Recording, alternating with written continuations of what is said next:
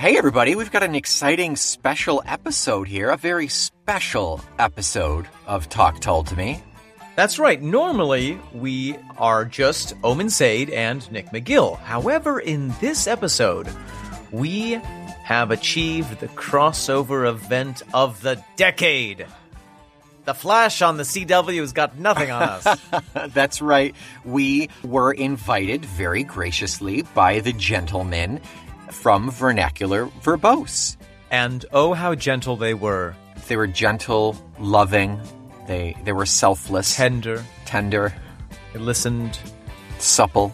They cared. They showed they cared. They provided beverages. They made us feel like a real podcaster. Anyway, here's that conversation. It's a nice chat about how we all got into Jethro Tull, how we all got into podcasting about Jethro Tull, and some fun trivia to wrap it up with.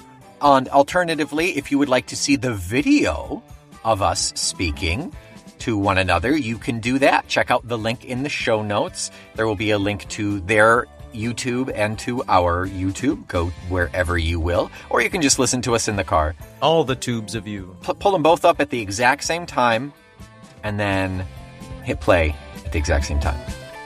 Go. Yeah. We hope you enjoy. As much as we did. Welcome to Vernacular Verbose, the Jethro Tull podcast. Today is a very special day for us. This is bonus episode number 1, and we have a very special guest, the Feckless Momes, with us today. The Feckless Momes are an American audio network consisting of Nick McGill and Omen Sade. Their podcast, Talk Tull to Me, was the world's first Jethro Tull podcast and has been publishing episodes weekly since 2019. You can follow them on Instagram and all major podcast platforms. Just want to note really quick that if you're listening to this episode through audio, through the podcast platforms, there's actually a video edition of this episode also that you can watch on our YouTube if you'd like. Just look up Vernacular Verbose Jethro Tull podcast on YouTube, and you can see all of our beautiful faces in squares throughout the whole episode. But enough of that. I want to welcome our two guests today, Nick McGill and Omen Sade, the Feckless Momes. Thank you guys so much for coming on.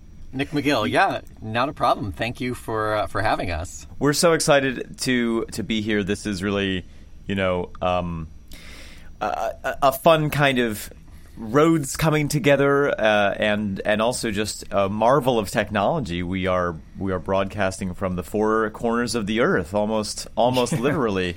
Yeah, we're all in 3 different time zones. Yeah, Nick is up in upstate New York. I'm down in the swamplands of Florida in the Americas, and you two are, of course, almost at the antipodes of each other. Basically, yeah. Yeah, with me in Japan and Eugene in Ukraine, it's a very global operation that we're running here. Yeah, Omen and I are fortunate to share the same time zone, so it's scheduling for us is a little bit easier. But I imagine for you guys, pinning down times and recording and editing and whatnot, it's a challenge. And that's the even for us, that's the greatest challenge, is figuring out times to get stuff done. Yeah, it's not too bad for us. We have kind of one time that just happens to work best for both of us. Great. The only one option. Get kind of hairy. Yeah. So this is very much like, the crossover of Tull podcasts, and of course we want to say that we have a lot of respect for what you guys did as kind of the trailblazers of the Tull podcast realm, and we're really excited just in general, of course, about the idea of being able to bring kind of the Tull fan community or fandom or whatever you want to call it. Into kind of, I guess, a more modern form of communication with podcasts, things like that. So we're really excited about the interplay, and we're really happy that you guys are willing to kind of discuss that with us and be part of that with us, and kind of, even if we're in separate forms of media. Yeah, it's such a pleasure to join you all. And one thing that we always say on Talk Tull to Me is that Nick and I are not Tull experts. We never have claimed to be, and what has sort of developed out of our experience is realizing that we've sort of ended up finding a forum of Tull enthusiasts, and I feel like this is just such an exciting and natural extension of that. So it's lovely to be here. Yeah, we've learned over the 3 years that we've been doing it that everybody has everybody has their own experience with Tull. Everybody has their own interpretation. Everybody has a different Steve Wilson remaster with different snippets of information. So there's absolutely. A 40th, a 50th, whatever. So everybody is sharing the booklet or their first concert or whatever. So it's a coming together, and I'm sure there's a lot with other bands that do this, but Tull is just so mythic. And it's just so satisfying to get everybody to talk about it and share what they know in their own terms. We've learned how little we know about Jethro Tull. Yeah. Yeah, there's much to know. There is, and we just kind of conglomerate it all at this point. So remind us, which album... You go album by album, whereas we've been going song by song. So remind me, where are you with Vernacular Verbose right now? What's sort of, what did you just release? We have just released Heavy Horses, but we've already recorded A. Oh, okay. Yeah, and at the time that this episode comes out, we're probably going to be, a little past A, or kind of beginning the 80s. Mm-hmm. Okay. What happened to Stormwatch? Stormwatch is coming next week as we're recording this. Okay. Gotcha. We just wrapped up the bonus tracks of Heavy Horses. There were... One more. We got one more. We're almost wrapping up bonus tracks of Heavy Horses. There are approximately 1 million of them. Yeah. And then we're going to bonus tracks are loosey-goosey anyway, so... Right. And then we're going to take a dip into the cold waters of Songs from the North. Yeah. No, false. We lumped those together, remember? We lumped Heavy Horses and Songs from the North. Now we're going into Stormwatch. Nick, I remember nothing. You know this about me. No. I'm the one in charge of the schedule, so yeah. Yeah. So I just show up. We've got one episode left to record of the bonus tracks of Heavy Horses / Songs from the North, all of which falls on different bonus albums throughout the years. Right. But we lumped them into Heavy Horses, and then we're getting into Stormwatch. Still cold waters, though, Woman, so it's fine. It's really impressive to me how you guys, you do each song per episode, and just to be able to spend 45 minutes to an hour just ruminating on one song, that's really impressive. So can you guys tell me a little bit about kind of how you guys approach that? What exactly do you look for in the song? Is it mostly musical? Is it mostly lyrical? Is it kind of both? How do you approach doing that? Well, it took us some number of episodes to kind of find our format, but what we have arrived at is talking about the song first in terms of music, and often we'll talk about our, if it's a newer song for us, what our first impressions are. If it's a song that's familiar to us, sort of maybe what our history with that song is, because that's a lot of what our approach to our podcast is, because Nick and I have known each other since we were 15 years old, which was an undisclosed number of years ago, and So then we talk about we talk about our relationship with the song. We talk about the music, which we will admit we are not super prepared for or qualified for, because neither of us, unlike you both, neither of us are musicians. Right. I think that we have just enough music vocabulary to get into trouble, and then we switch to the lyrics, and I think that that's really probably where our strength lies. Partially because we come from a theater background. We met as actors, and so both of us have studied a fair amount of text analysis, especially from studying Shakespeare. So that's for me the really fun part of discussing the songs, is really breaking down the text, unraveling the metaphors, trying to get into Anderson's head. And then trying to get out of his head before the doom gates close and we're stuck there forever. Yeah, that's the most fun, challenging part for me is trying to put it into context of where Ian was in his life, where it falls in terms of recording and band members and what's going on for all of them, and the context of the album as a whole. That's the most fun for me. But yeah, that's our strength, is that kind of tearing it down. We also try to pull in, when we can, anything that any of the band members have said about specific songs. We don't always get super lucky, but I feel like recently we found a number of little tidbits about the song, actually from the mouths of Ian Anderson or some of the other bandmates. And recently, some of our more Epicurean fans have been feeding us information about the songs. Sometimes, mostly after the fact, where they say, "I can't believe you didn't talk about this," but sometimes they will preemptively give us little tidbits, which is lovely, because we need all the help we can get. Yeah. Yeah, I think we're in that sweet spot where there's so much that's been documented about what the band members have said or what Ian has said. So early on, you kind of make assessments and judgments and try to put pieces together. Right now, Songs from the Wood, Heavy Horses, that era, there's a lot. There's so much material that is firsthand material from all sorts of people. I think the further we get into maybe the 80s, it's gonna fall off again, because the mythos, the excitement of those albums they're not as meaty. So we'll be back to kind of putting the pieces together on our own, I think. But on the other hand, as we go forward in time, there becomes more digital media that was recorded at concurrently with the release of the albums. That's another fascinating thing for us is to track, and I'm sure you do this album by album, but to sort of track the evolution of the technology that they were playing on. I mean, for me, that's the study of a band that's been around for 50 years is almost a study of the late 20th century, because technological innovation. Yeah. Well, really, yeah, because you start with them basically playing electric versions of acoustic instruments, and then and then you see the arrival of Mellotron, and then the synthesizer, and and then switching to digital recording, the drum machine, absolutely. So it's really exciting to see that, and of course, that's also reflected in the lyrics. Ian is such an observational writer. He really is documenting the world around him in such an extraordinary way, with his perspective, of course. But it's almost for me like Charlie Chaplin. You can learn so much about the early 20th century through watching Charlie Chaplin films, because he was so perceptive about sort of understanding what was around him and putting that into his art.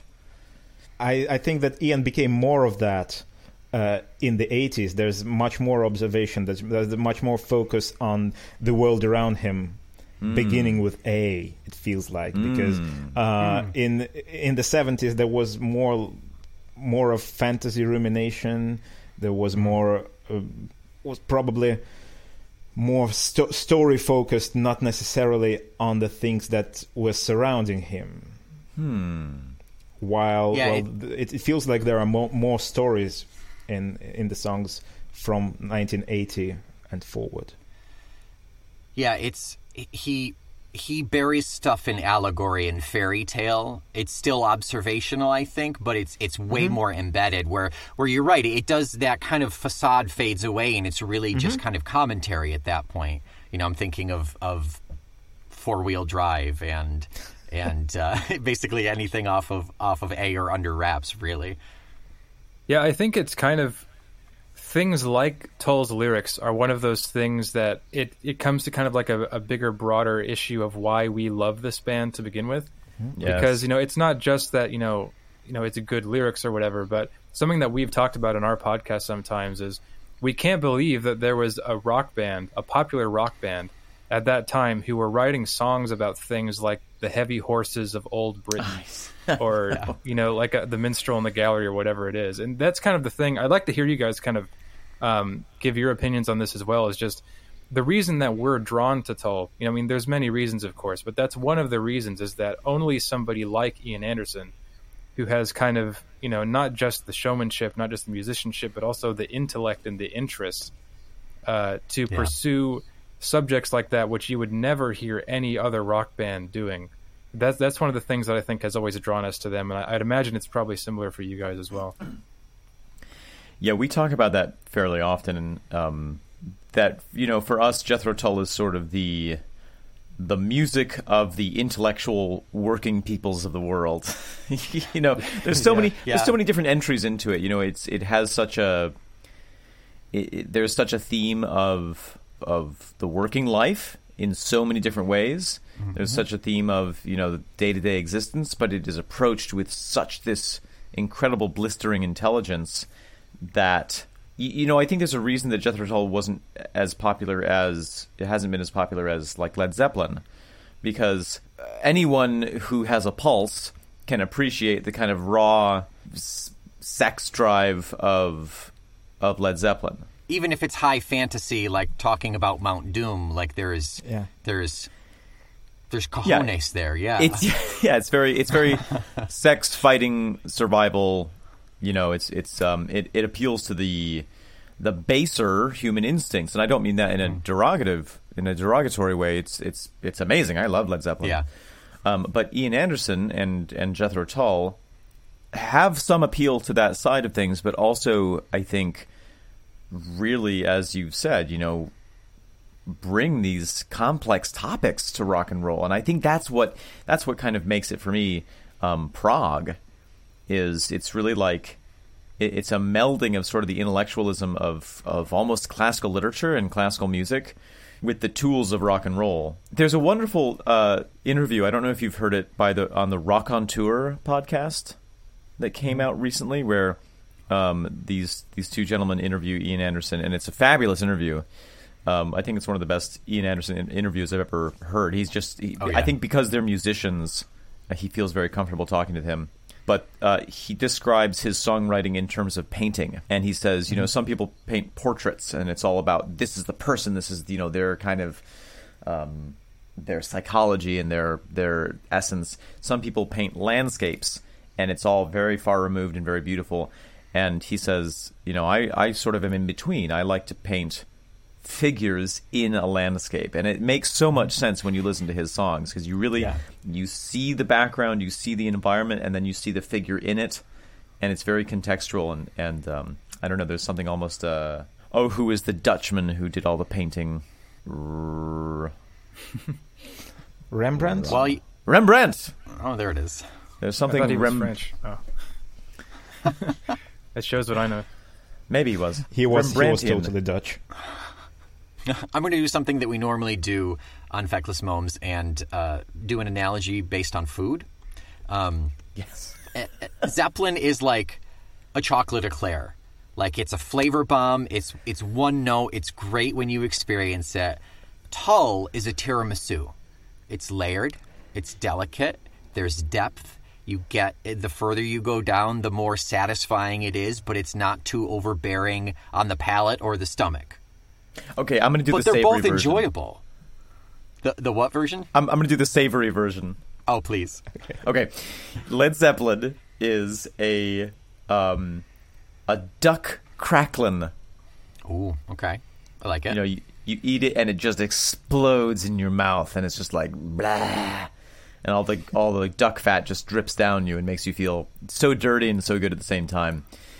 Jethro Tull is like a delicately saffroned risotto, where there are, there's the wine element, there's the shallots, there's a little bit of fresh herbs, and you really have to like sit with it and meditate upon it to appreciate it. And if you eat it too fast, what are you doing? You're not gonna get all the individual flavors. I thought you were gonna go with a turducken there, the multiple layers of poultry stuffed inside one another. Complex in a way. I think it's one of those things that also, like, it makes it difficult to recommend Tull to somebody, just in the sense that it can be difficult sometimes to figure out what the proper entry point is, right? Yeah. Because there's so many different eras, there's so many different styles, and particularly you probably don't want to recommend Thick as a Brick or Passion Play to someone who's never heard the band before, depending on the person. So it can be kind of difficult to figure out the entry point that way. That's a difficult question, because I think it ultimately depends on the person that you're trying to introduce. Because Tull does have that wide array that you can kind of pull different pieces and like, my wife does not like Tull at all, but there are one or two songs that she will listen to. So I need to know what songs I can introduce her to. At this point, she's spoiled. She can't hear any Tull because I play it so much. But for the unacquainted, you got to know their tastes, and generally you can pull out one or two songs, I think. One of the things that we have enjoyed discovering on Talk Tull to Me is people have been writing into us and telling us their entry point to Tull. We call it their jumpstart. Obviously.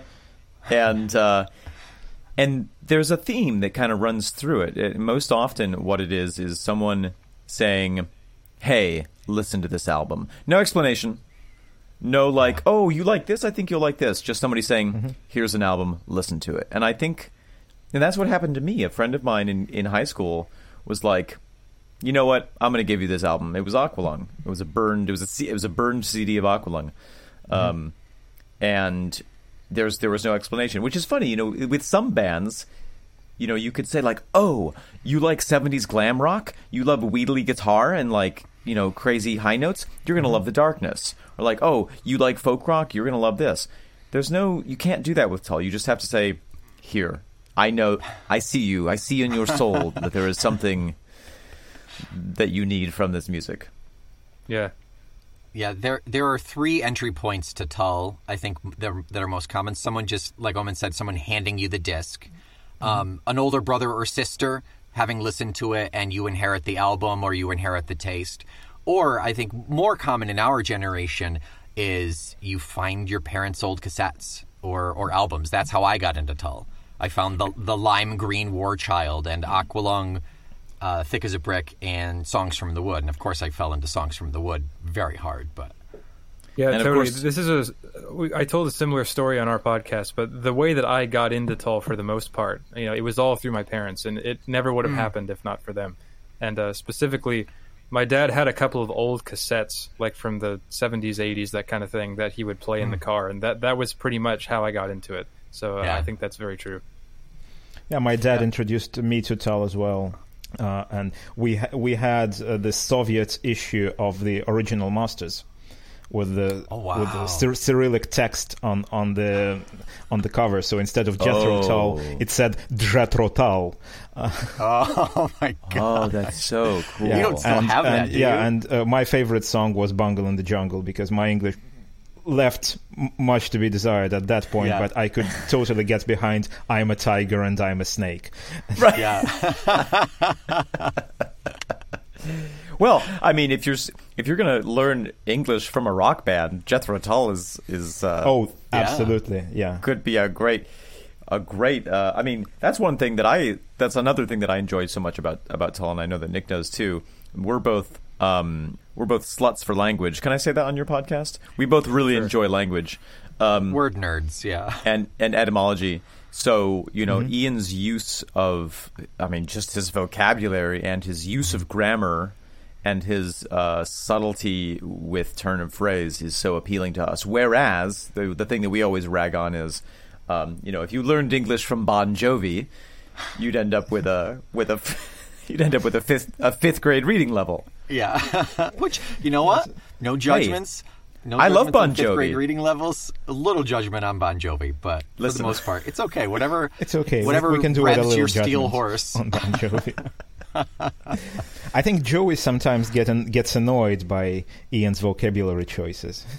Really? Yeah. Well, I was just thinking about that today, actually, because I was in the train and I was listening to something from Too Old to Rock and Roll came on my shuffle. And I remembered in our episode for Too Old to Rock and Roll, it was Quiz Kid is what I was listening to. And on that album specifically, there's some times where I thought the vocabulary is a little too much, But I mean, in general, I don't have a lot of complaints about Ian's lyrics. I think you didn't like the use of the word cranium. Yeah. There's just some times where I just think like, did it really have to be that word? I mean, was there really no other way to put that? But I think that's what's so fascinating about Tull is that, that I keep coming back to it's a prog rock band. It's rock and roll had been established, and now people like Ian Anderson said, "All right, this exists. Where can we push this? What are the outer limits of this?"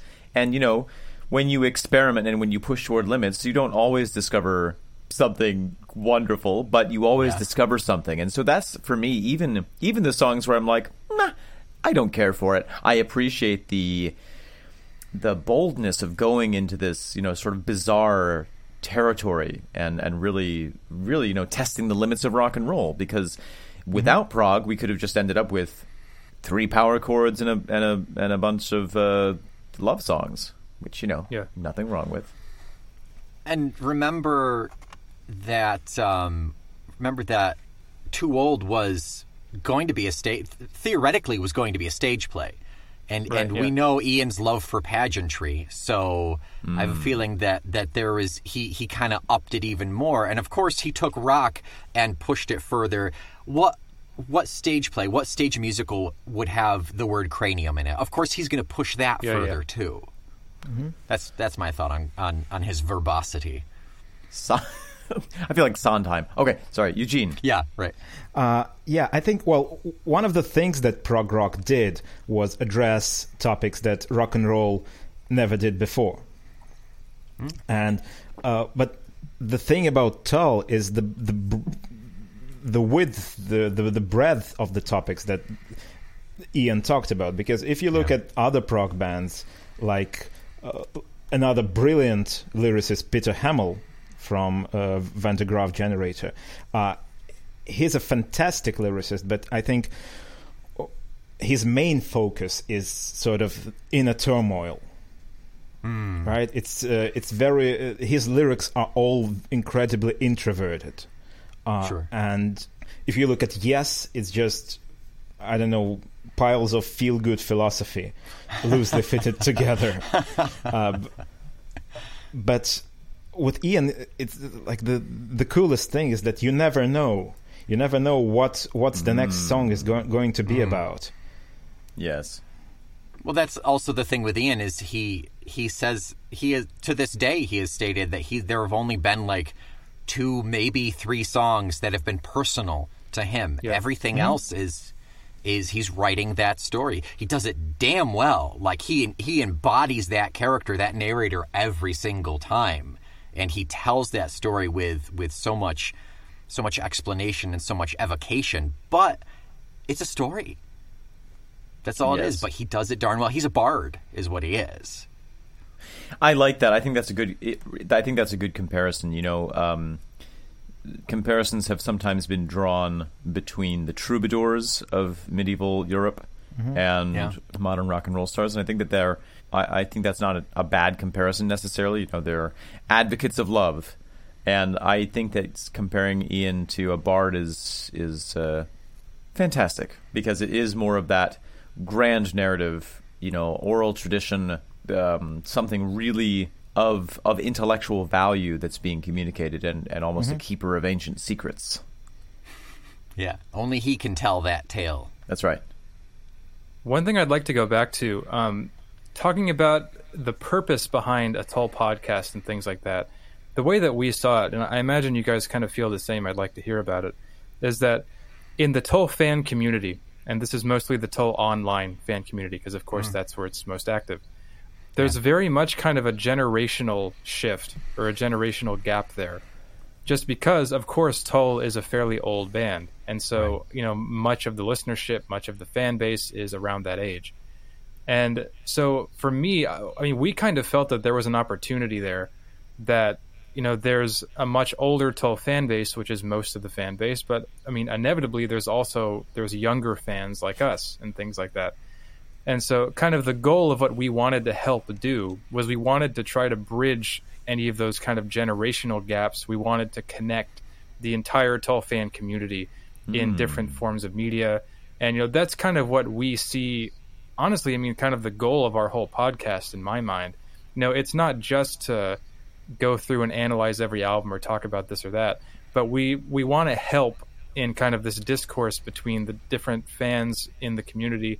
And that's why I'm really happy that you guys, you know, were interested in coming on and talking to us, because to me, that's part of what this is all about, is it's connecting with you guys. We can connect with, you know, older fans, with fans who are even younger than us, and we can help kind of really build out this community so it's much more connected and kind of much more intimate, I suppose. I think it's fascinating and laudable that you all had a goal in mind when you started your podcast. Yeah. I don't know that we had one. But it's safe to say that we knew going in that it would be niche.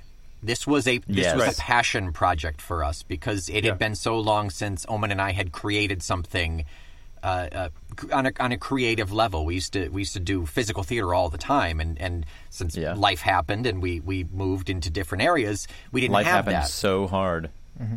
Oh my God, did life happen? But this gave us the opportunity, and this is the one of the few things that we could really hammer on and know that there was no other.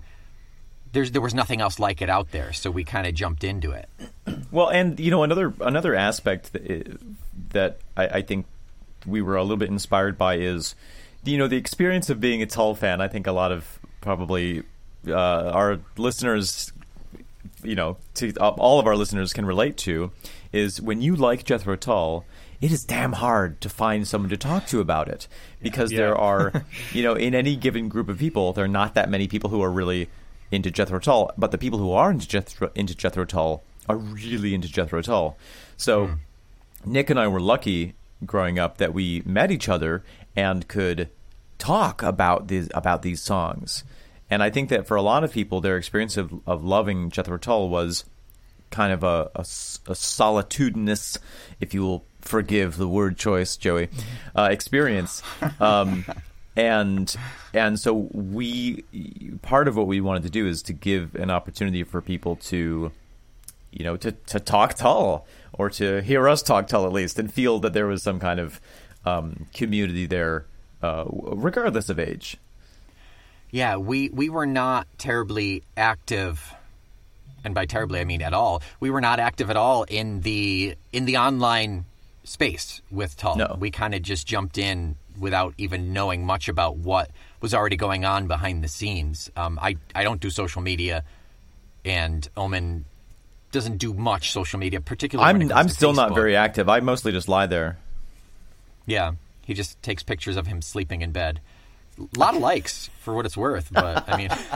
There's a lot of perverts out there, Nick. Sickos.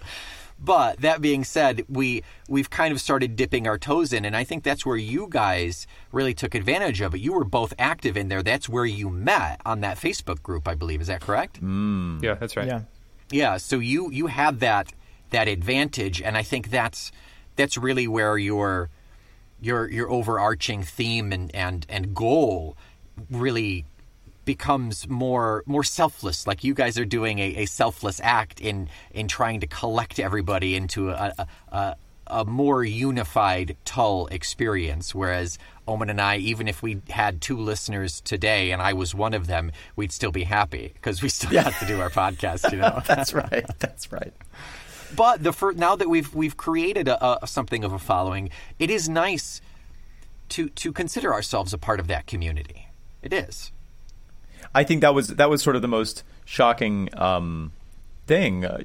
Some number of episodes in, we had a tracking program to show our listenership, and the sudden discovery that people were listening to our podcast was a terrible shock to both of us. We were like, oh my God. Boy, we really got to make this work now. Yeah, well, I think there may have not been too selfless a desire when we created the podcast. I think one of the things that was sort of the internal drivers of this was that we both like order, and an online discussion is an incredibly chaotic thing. So we sort of wanted a more orderly fashion in a discussion, and a dialogue is where it's at. I was wondering about another thing, is for the benefit of our respective listeners of both podcasts, and also because I know nothing about you guys in this regard. We all 4 of us love Tull, but we also like other kinds of music, and I know that I know what Joey likes, right? But I think we could all briefly talk about what other things in music we like and we enjoy, and kind of look at this 4-dimensional starfish that has intersects in Jethro Tull between the 4 of us. Interesting. Yeah. Nick? So how about you guys? How about you, Omen? I'll defer to Nick on this for a moment. Okay. Yeah. So I've got a couple of go-tos that fortunately, my wife does not cringe at when I put them on regularly. So I go to Murder by Death, which is it's like a Johnny Cash-esque kind of rocky, bluesy country. They have a cello. They have a rock cello. The cellist Sarah is amazing. I love Murder by Death. If you have to get started on a single song by Murder by Death, go to the song Brother off their album In Boca al Lupo. It's mind-blowing. I go to Carbon Leaf regularly because they're a nice folk. They're a nice, easy folk that we can listen to.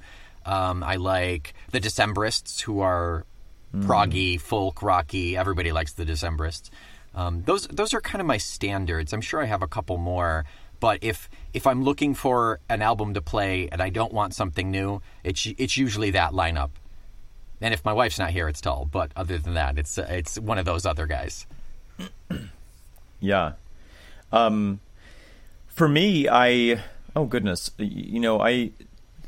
So I said I'm not a musician, and that's true, but I have played music at various points in my life, and so I think that, my exposure to music has been fairly broad. I grew up listening to a fair amount of classical music and playing some Baroque pieces on the flute, and I had a lot of exposure to folk music from my parents, especially from my dad and my brother, who both my dad plays and builds guitars, and my brother played the harp for many years.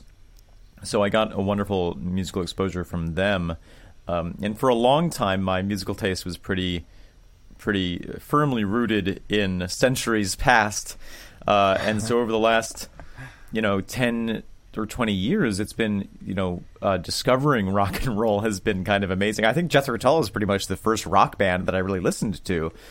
And I was kind of like, oh, this is great. What else is out there? And I do love Led Zeppelin. I don't listen to them much now.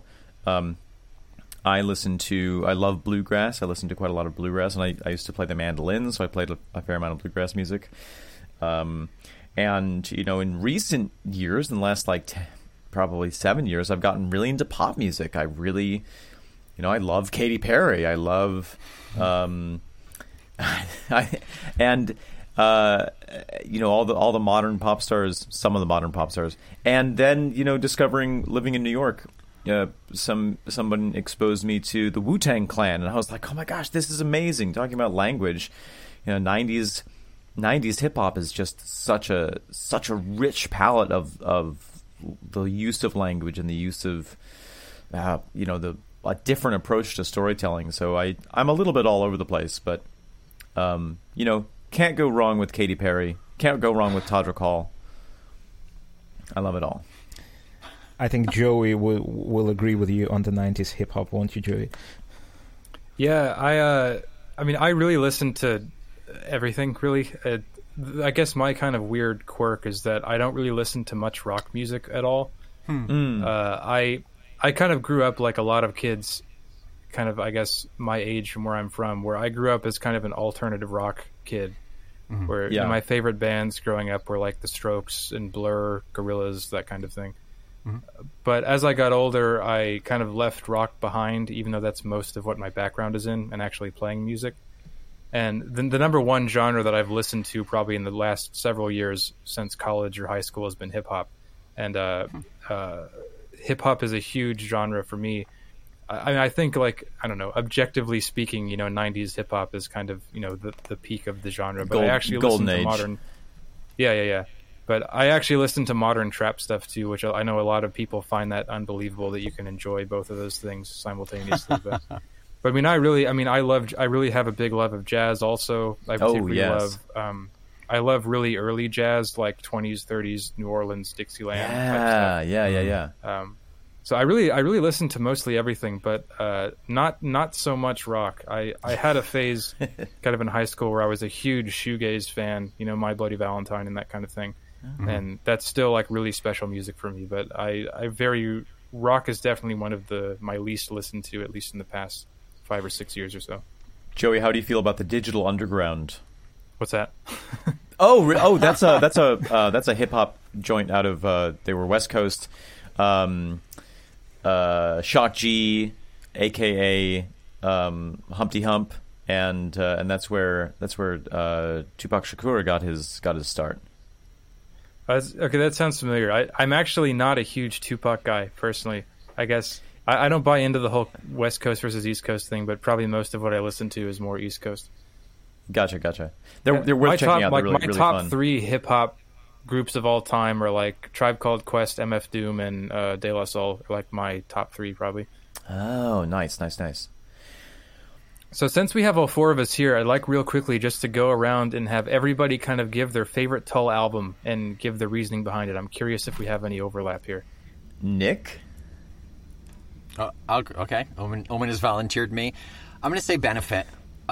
It's an impossible task to choose a favorite Tull album. I've got at least 5. But Benefit it was the one that I listened to the most in my formative years. I think it was the first one that I got that wasn't like taken from my dad from his albums or his cassettes. So it was like my first Tull album. It's definitely the black sheep of Tull. Like it's this weird. It doesn't fit anywhere. It doesn't even act as a very good transition between stand up and Aqualung. It's super. Yeah, exactly, Eugene. It veers around. It feels like it should come probably after Aqualung, maybe if we're lucky. It doesn't make any sense, and it's also the one that Omen and I bonded on the most. It's the one that we listened to over and over and over in either one of our cars. I think I probably made him a copy on a cassette that we listened to. I had the cassette, and we just listened to it over and over, and that's where we got into Tull together as well. So yeah, that one is the most important to me, and if I had to take one to a desert island, it would be Benefit. I'm constantly hearing new things. I'm constantly experiencing new emotions when I listen to that album still. There's so many new things you can hear on that because it's so layered and kind of chaotic, kind of jammy. I absolutely love Benefit. It's a brilliant album. Yeah, we called it a Dark Horse album on our episode, and I think that fits it pretty well. Okay, if you did, I called it Tull's only psychedelic album. Yeah. Ooh. Yeah, I could see that. Yeah. Well, you can't beat a Dark Horse. I have a really soft spot for that album. As Nick said, it was we experienced it at a very influential time for us. And Nick, you totally did burn me a cassette tape of it that I played in my mom's 1991 Toyota Corolla, and the warbling of the kind of psychedelic aspect of it was enhanced by me wearing the tape out to the point that some of the tracks would warble because of the tape itself. Yeah. And so it's such a specific sound that whenever I hear it, I can smell the summertime in upstate New York. But for me, favorite albums, Songs from the Wood really, really resonates with me. It's really something that it just, when I heard that, I felt like it was, I grew up in the woods, literally. I grew up in a cabin in the woods that my dad built, and I didn't have access to a lot of media for most of my young age. I always joke that I spent most of my time whittling sticks, but it's not really a joke. Nick knows what Nick can attest to this. He's seen my. I've seen the sticks. Yeah, you have some of them. I've whittled you a stick. So Songs from the Wood really appeals to me on that level because it really speaks to my really early formative existence. But that being said, I just love Catfish Rising. I know it's a kind of a weird choice, but there's something about the quality of it that I just adore. Yeah. Fall in bed and kick your shoes away. Yeah, oh my God, I love that song. I love Rocks on the Road. Eugene, what about your favorite album? My permission slip from the Asylum must be somewhere around. My favorite album is A Passion Play. No, that's great. Yes. No, no shame in A Passion Play. And one of the reasons is because I do like really complex stuff, and I've loved The Passion Play from the moment I heard it first when I was a teenager. So it wasn't an acquired taste. It was something I was absolutely into. And when I first heard Thick as a Brick and The Passion Play, I thought, yes, album length songs. That's where it's at. But another reason I like A Passion Play over Thick as a Brick, for example, is it's kind of surprising because quite recently, I came across a review. Someone did a write-up on A Passion Play. I think they posted it on the Facebook Tall page or something.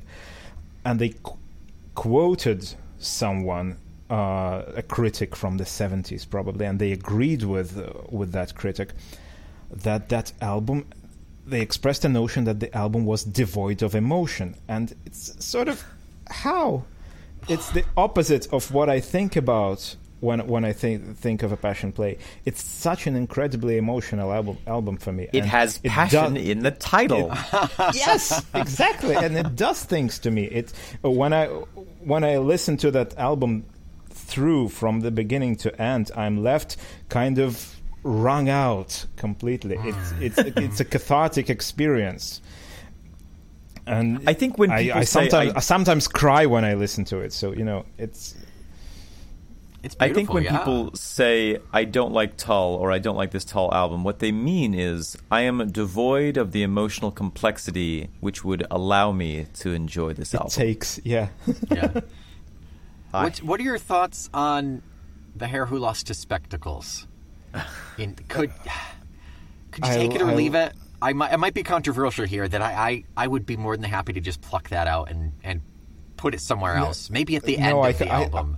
I can't think of A Passion Play without the Hare. I know. Because we both like it. It gives such a brilliant counterpoint. It gives a moment of respite, among the incredibly passionate, incredibly. What's the adjective that goes with turmoil? It's that. Tumultuous. Tumultuous. Thank you.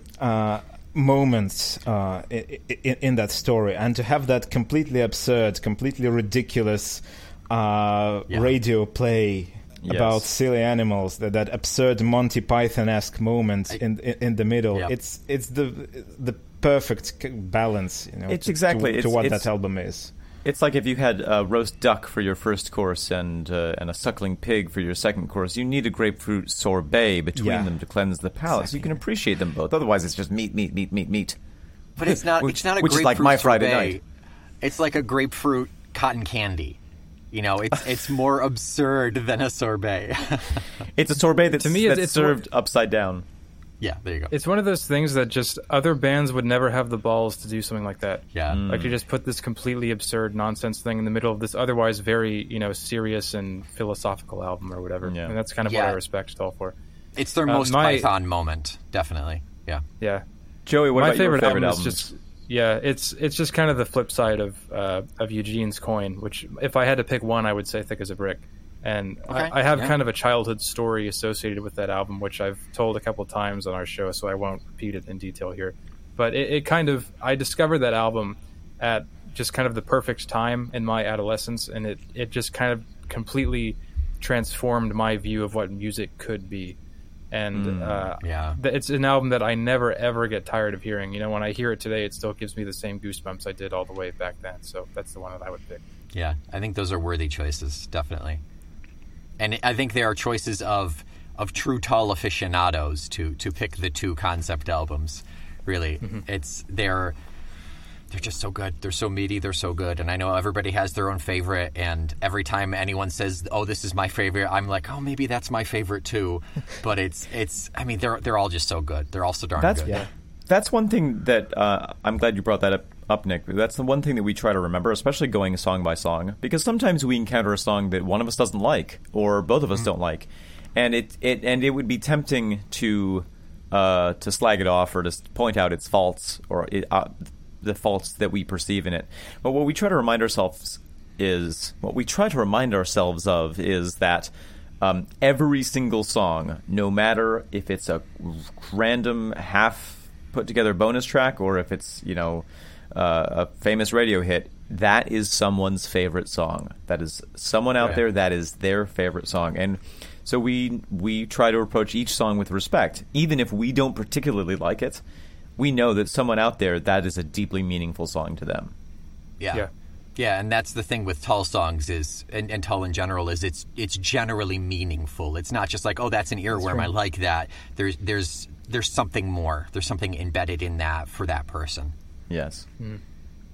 Very quickly before we go on, I'd like to go around, just kind of a lightning round, and everybody give their most unpopular Tull opinion, the one that won't get you flamed online forever. I already expressed my unpopular Tull opinion on our podcast, and it's already out there. It's Songs from the Wood is too cheerful. Okay.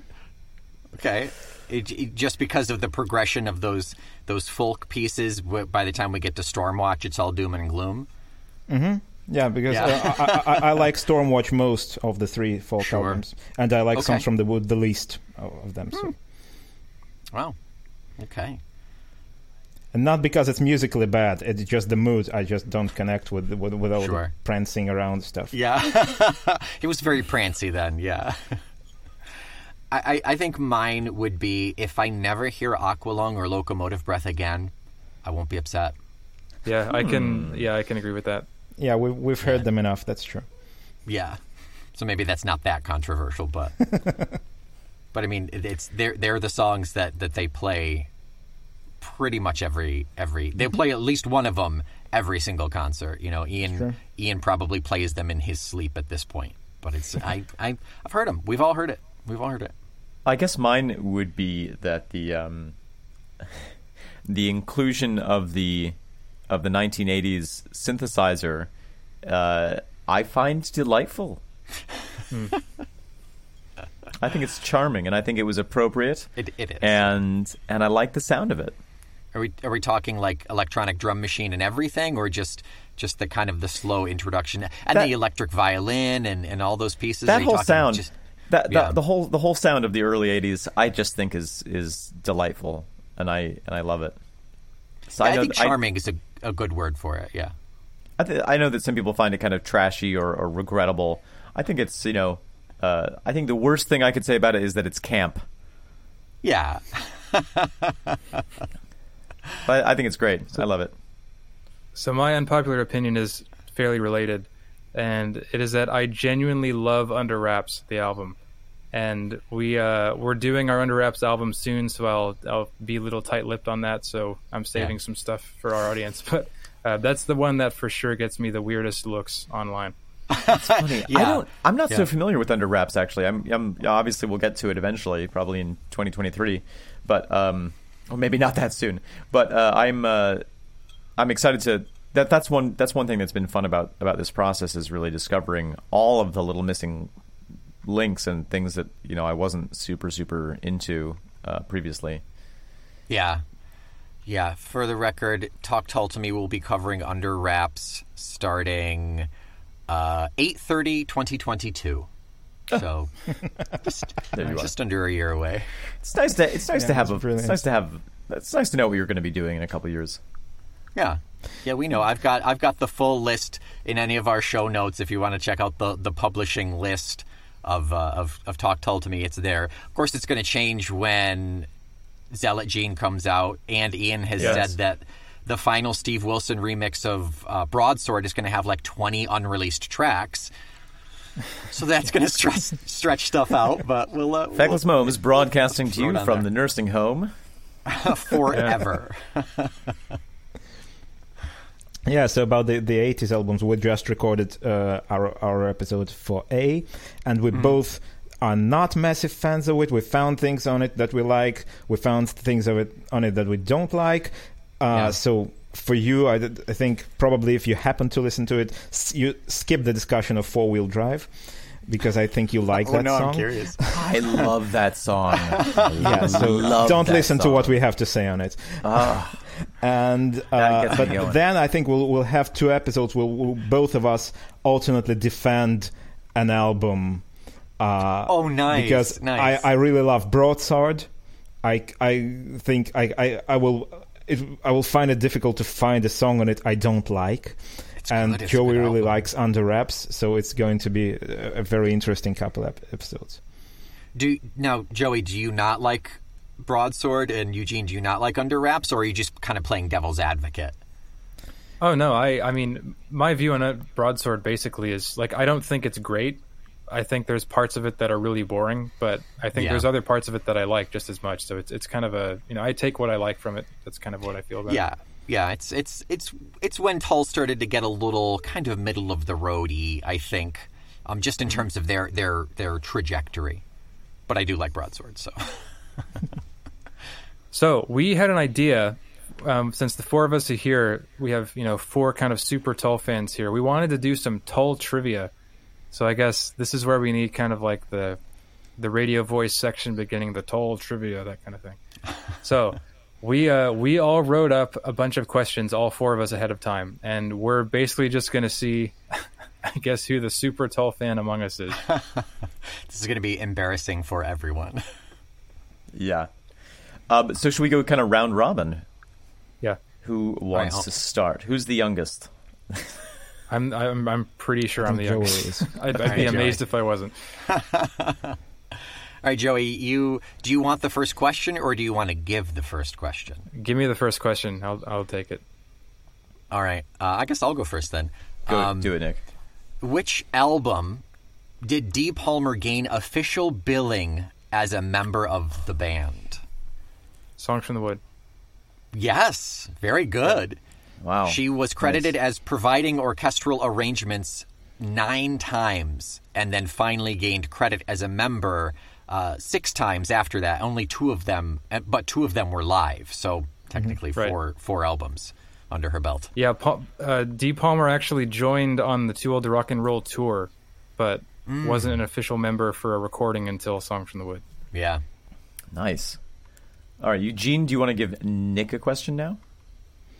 Yeah, I would.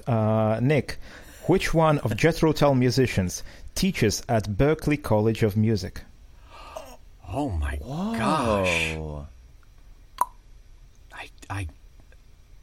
Is it Clive? No. No, I don't know. That's a good one. Would you want to pass this question around? Do you have any hints? Can I get a hint? I imagine it's got to be one of the keyboardists. No. No? That person is chair of bass. Oh. Well, we can rule some of them out. Yeah, right. Is it Glenn? Can't be Glenn Cornick. A more recent one, probably. Yes, it's a recent bass player. I'm not up on the more recent staff. If anyone else wants it, go for it. My guess would be Jonathan Noyce. Untrue. Who is it? It's Steve Bailey. Oh, I don't even know who Steve Bailey is. So yeah.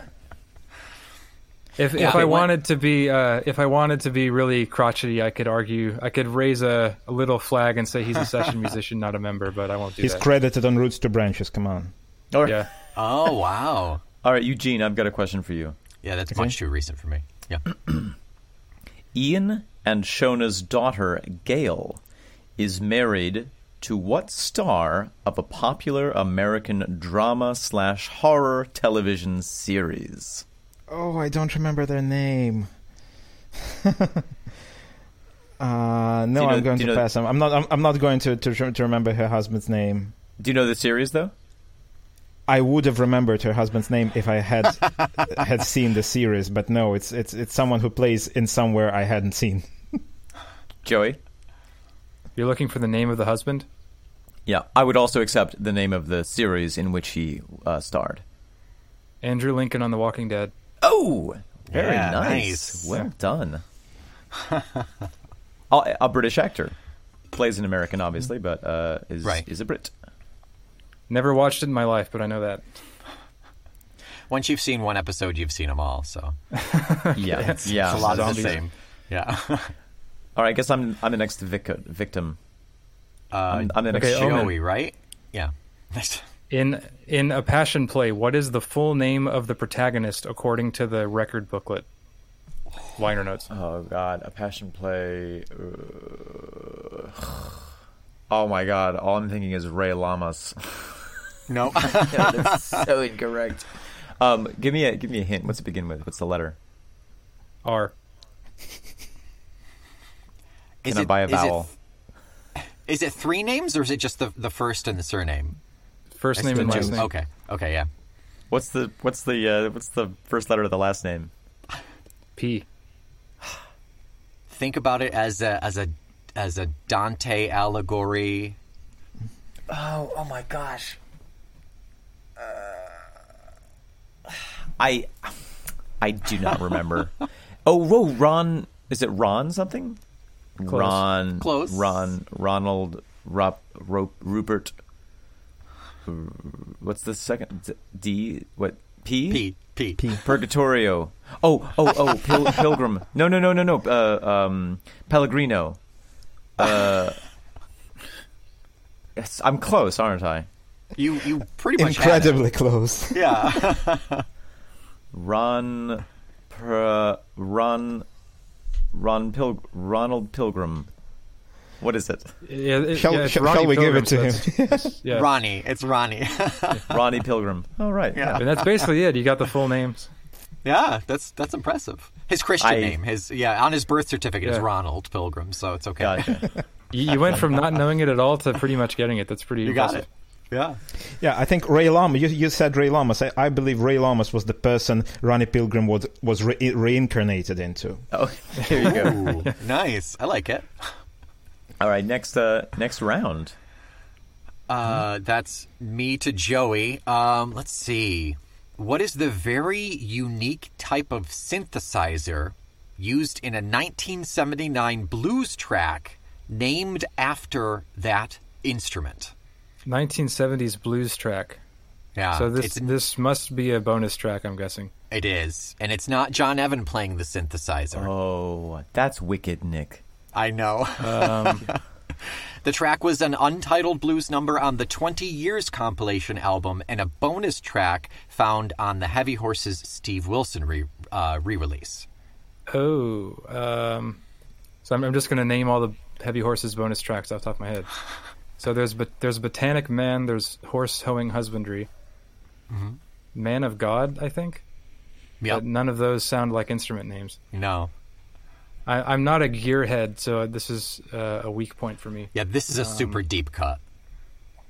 And the only reason we know about it is we just recorded the episode like a couple weeks ago. Yeah. So Everything in Our Lives, Beltane.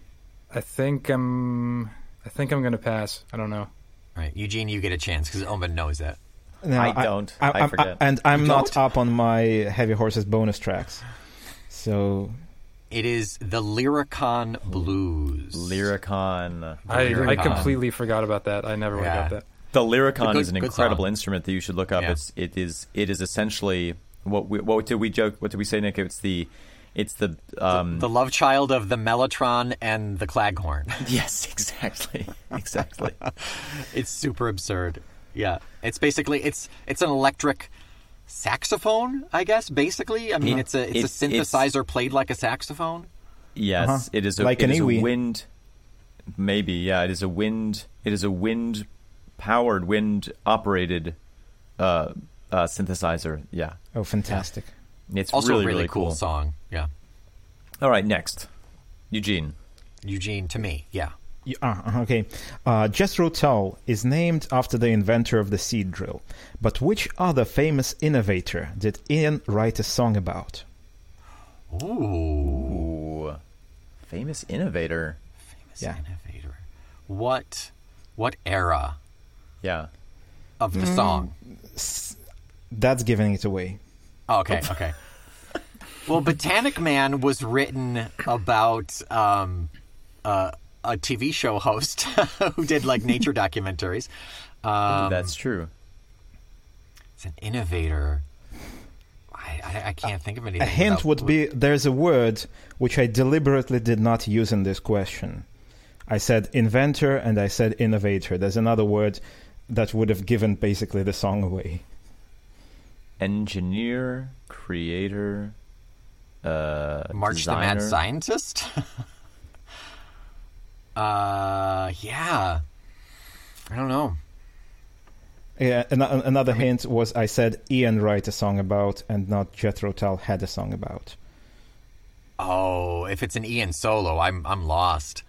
I don't know his solo work. I really like this question because it's got an answer that's a very popular pub quiz answer. especially really? in Britain. Yes, the answer is Isambard Kingdom Brunel. Oh my gosh. What's the song called? The song is called The Engineer, and it's on Homoeroticus. Oh, okay. Wow, Yeah. that's interesting. Okay. Yeah, and Isambard I'm Kingdom familiar Brunel, with that, if you don't really know that character, he was a mad 19th century British engineer who built bridges, tunnels, who created a flat pack hospital for Florence Nightingale. And that person had an amazing life, and I urge you to look it up. All right, Eugene, I've got one. Cool. I've got one for you. Which is the only track off of Tull's 1999 album JTull.com to feature a female vocalist? I hear it in my head. Let me just... I think it's .com. You are correct. Yeah, well done. Yeah, Nice. that features, and it's rare within the Tull discography to have a female vocalist, but that song features Najma Akhtar, who is a British-born singer of Indian descent who did a lot of work taking traditional Indian singing and bringing it into a modern context. I think it sounds the tits. It absolutely does. Yeah, I immediately heard the melody in my head. I just had to pin it down to which song that was. Yeah, well done. What's the other one? Can anyone think of the other song that has a female vocalist? It's early. Too Old to Rock and Roll does. Oh, do they? Yeah. Oh, yeah. No, it's the song Too Old or Off of Too Old? Yeah, the title track. Okay, yeah, the one I'm thinking of is Maddie Pryor off of Salamander's Ragtime, which is also Too Old era. Right. Yeah. Which Also, it's probably Stitch in Time off Stormwatch has. Oh, female that's true. chorus. That's true. Yeah. Stitch Good in Time. call, Joey. Wow. I love that song. Very good one. All right, I am the victim now. Yep. So this is match the lyric to the song. So I'm going to read a lyric, and then you tell me the title of the song it's from. And I made sure to pick all of my lyrics I have here. I picked very weird ones on purpose. So the lyric is, "Be sure to leave your underpants with someone you can trust." Oh, nice. Yeah. So you can trust. It's next to My God. It's off of Aqualung, isn't it? Oh man, am I totally off, Nick? You're bit not later. totally off. A little bit later. It's a bonus track from the Aqualung era. Right. Two Fingers Clean. You lick your fingers clean. Yeah. Lick your fingers Yeah, clean. it's Sometimes two called fingers. 2 Fingers. It's 2 Fingers on Stormwatch. It's Lick Your Fingers on Clean. War Child. Or on Warchild, yeah. Yeah. Lovely. Yeah. Yeah, good call. Me to Joey, right? Yep. Okay, which absurd and amazing name did Ian Anderson not make up when bantering about the band to audiences? You know how he names all of his band members and he gives them all kind of like derivations and bastardizations about their names? Uh-huh. This one is legitimate. When he announces this player, it is their name. So as in like it's their legal name. It's their actual name. Yeah, it's their full name. So I mean, I immediately think of Jeffrey Hammond, but I figure it's not that because that's not his actual legal name. Exactly. Yeah. Both of his parents had the surname Hammond, and when Ian found that out, he started calling him Jeffrey Hammond. It's not Martin Lancelot Barr, is it? Lancelot is That's it? his actual name. Yeah. Right, yeah. Barrymore Barlow is just Barry Barlow. Ian Right. tacked on the more. And, of course, John Glascock, he affectionately referred to as Brittle Dick. Yeah. You could always see him coming. Yeah. Oh, my God. Oh, goodness. All All right, Nick, your Eugene, turn. this one I'm going to Eugene. get. I'm going to get Okay. it. The credits of orchestral musicians on Divinities mention Nina Gressin on cello, Randy Wiggs on harp, Sid Gander on French horn, and Dan Redding on trumpet. Who are these people? Oh, my goodness. I haven't the slightest. I'm not familiar with that album. Yeah, that's Ian's solo instrumental album that I believe he did for charity or something. Are those all like acronyms of actual band members? Very close. Or just You are acronyms very of D. close. Palmer? Is it D's name just mixed up every single time? Divinities was recorded in, I think, 1994, 5, 3. Yeah. So D. Palmer did not play with Jethro Tull at that point. Another keyboards player did. I don't know. I don't know the staff of that in that era. I don't know much but later. you came incredibly close to noticing that these Andy names. Giddings. Yes, There it is. Wait, what? these are names completely made up from letters in the name Andrew Giddings, and these people do not exist. Wow, that's fun. So who never knew played that. those instruments then? It's all just sampling on done by Andrew Giddings. There are a couple real instruments credited to 2 real people. Okay. And this was a solo album, right? This wasn't technically, or did it come out? It is. It is in Ian. Okay. Yeah. All right, Wow. Eugene, I have one for you. This is actually a reverse trivia, so I'm going to give you the answer, Okay. and you Okay. tell me. So I'm going to give you a name, and you tell me who this person is. The name is Colonel Kerry Coleman. It's Colonel Katie Kerry Coleman. Coleman. Is it the mascot of Ian's fish and chip shop, based off his salmon farm? That's an amazing answer. That is incorrect, but I love it. No, this is a real person. A real person. Colonel Kerry Coleman. No, I do not Deep know. cut. This stuff. I have a guess. Go for it. What is it? My guess is that it's the hard-headed English general. No. Again, this is a real person who's still alive, and it's So shall I tell you? Yeah. Nick knows because we Please do. covered this Yeah, recently. I know the answer. Yeah. Colonel Kerry Coleman is a NASA astronaut, a female NASA astronaut, Oh, yeah. played the flute, who actually took Ian Anderson's flute into outer space and played it in a duet with him of Beret from the International Space Station in 2011 in honor of the 50th anniversary of Yuri Gagarin's flight. Yeah, you could see the video Yeah, on fantastic. YouTube. It's pretty good. Mhm. And- Yeah. Yeah, And when I've seen that video.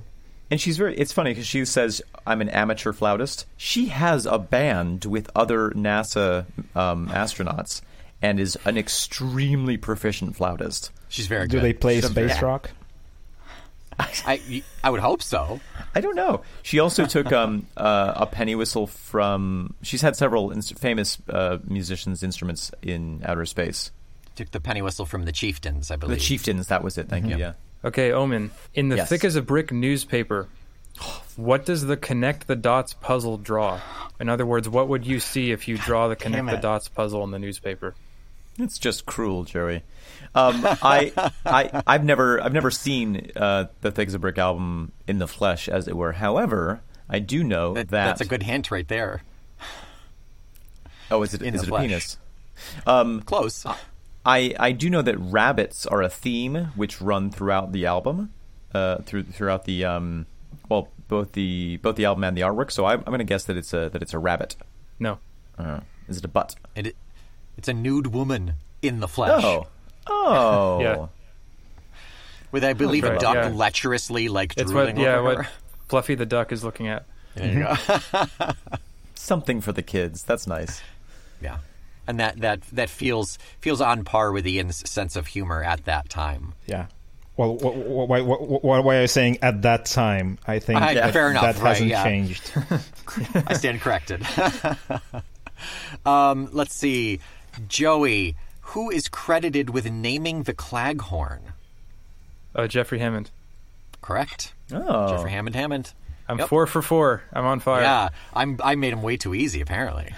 Oh, no, you didn't get the Lyricon Blues. Yeah, that's right. I'll take that one away from you. that one was worth 10 points. So really, you're in the hole. Oh, yeah. All right, Eugene, I'm going to get this one. If it's about a solo album, I'm not going to get it.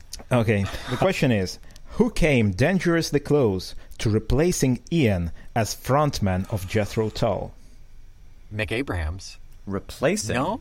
Replacing. Oh. I thought it was Mick Abrahams too. Yeah, I thought it was the No, but then it wouldn't be phrased like that, because that implies that at some point later, because they both started out as the front men, so that implies that at a later date someone could have replaced him. What a fascinating alternate universe possibility. Is it Jimmy Page? Did Jimmy Page ever sing? No, probably not. Give us a hint. Nick is very close. Oh, Robert Plant? Yes. Ah, okay. Oh, that would have been. I mean, Yeah, wow. yeah. It's a story from the This Was booklet, I think, that Robert Plant jammed with Tull musicians at the request of the producer. I don't remember whether it was Terry Ellis specifically. Wow. And Ian was kind of floored by his delivery on vocals and harmonica. Oh, of so it was course. pre-flute even. Wow. And yeah, he was a little at the time he was a little bit scared that Yeah. well, this- Robert he's would a singer. yeah. Wow, that's interesting. Then, but this isn't pre-Zeppelin, right? So this is early Zeppelin, I imagine, like super early I Zeppelin imagine as well. it was pre-Zeppelin. Wow. Okay. Yeah. Ooh, that is an alternate universe. But there's also, isn't there a quote of Ian saying that Boy Zeppelin would be great if we had their musicians and my lyrics? Yes, he did say Yeah, that. I forget what era that was, but it's they kind of intertwined and came dangerously Well, close. there's also the story of Martin recording the big solo in Was it Aqualung? Or in Locomotive Aqualung, Breath? and Yeah. and Robert Plant Jimmy Page and Jimmy Page was looking in at the window and pulling a bunch of faces. cheering Yeah. him on. Yeah. And Yeah. Martin's In a way. decision was either stop and say hi or finish rocking out on this solo. One of the most iconic solos in rock history. Yeah. Yeah. It's really Thank funny. goodness. Yeah. All right, Eugene, I've got one for you. Okay. This should be an easy one. Named after a plant sacred to the ancient Druids, which of Anderson's feline companions inspired the song "And the Mouse Police Never Sleeps"? Or the plane sacred to ancient druids is the mistletoe. Was that the name of the cat? That is correct. I mean, there were Nice. other plants sacred to the ancient Druids, but yes, that's it. Well done. That's the one famous for being such. Okay, yeah, I didn't remember the names of the cats though. I just got that out of the plant. Yeah, yeah. It's good that he named all of his other cats off of after plants sacred to the Druids. So he had Oak, Oh, really? Dutchman's pipes, and the root that's shaped like a cock. Yeah, weird names for cats, but Yeah, well, Just screaming it across the lawn just to get the cats to come in. All right, Joey, one more for me. Okay, this is another match the lyric. This will be final question. The lyric is, "Don't forget to urinate." It's good advice, but I'm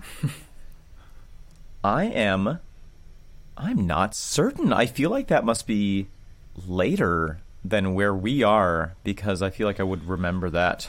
Yeah, it doesn't ring a bell for me. Yeah, I've got no clue.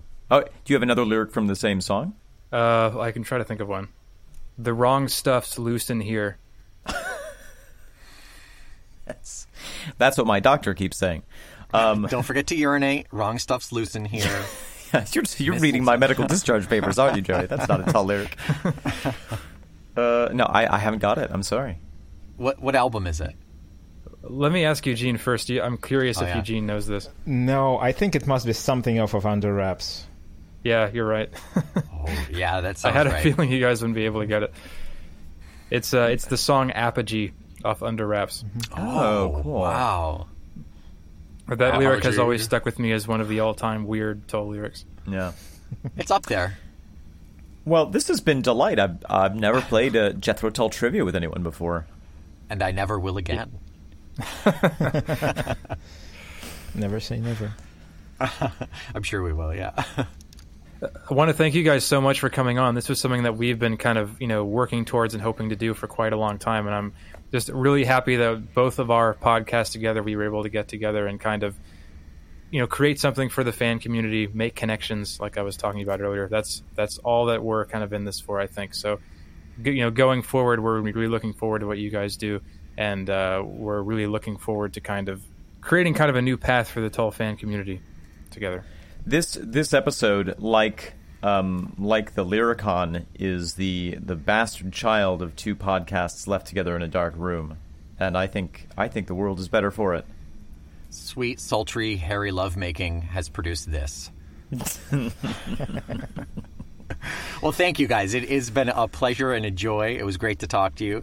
It's great to mix minds. Yeah. And, can't wait to see where we both go, and maybe our paths will cross again. I wouldn't doubt it. Yeah, totally. Well, thank you. Good night, good afternoon, and good morning. Good morning.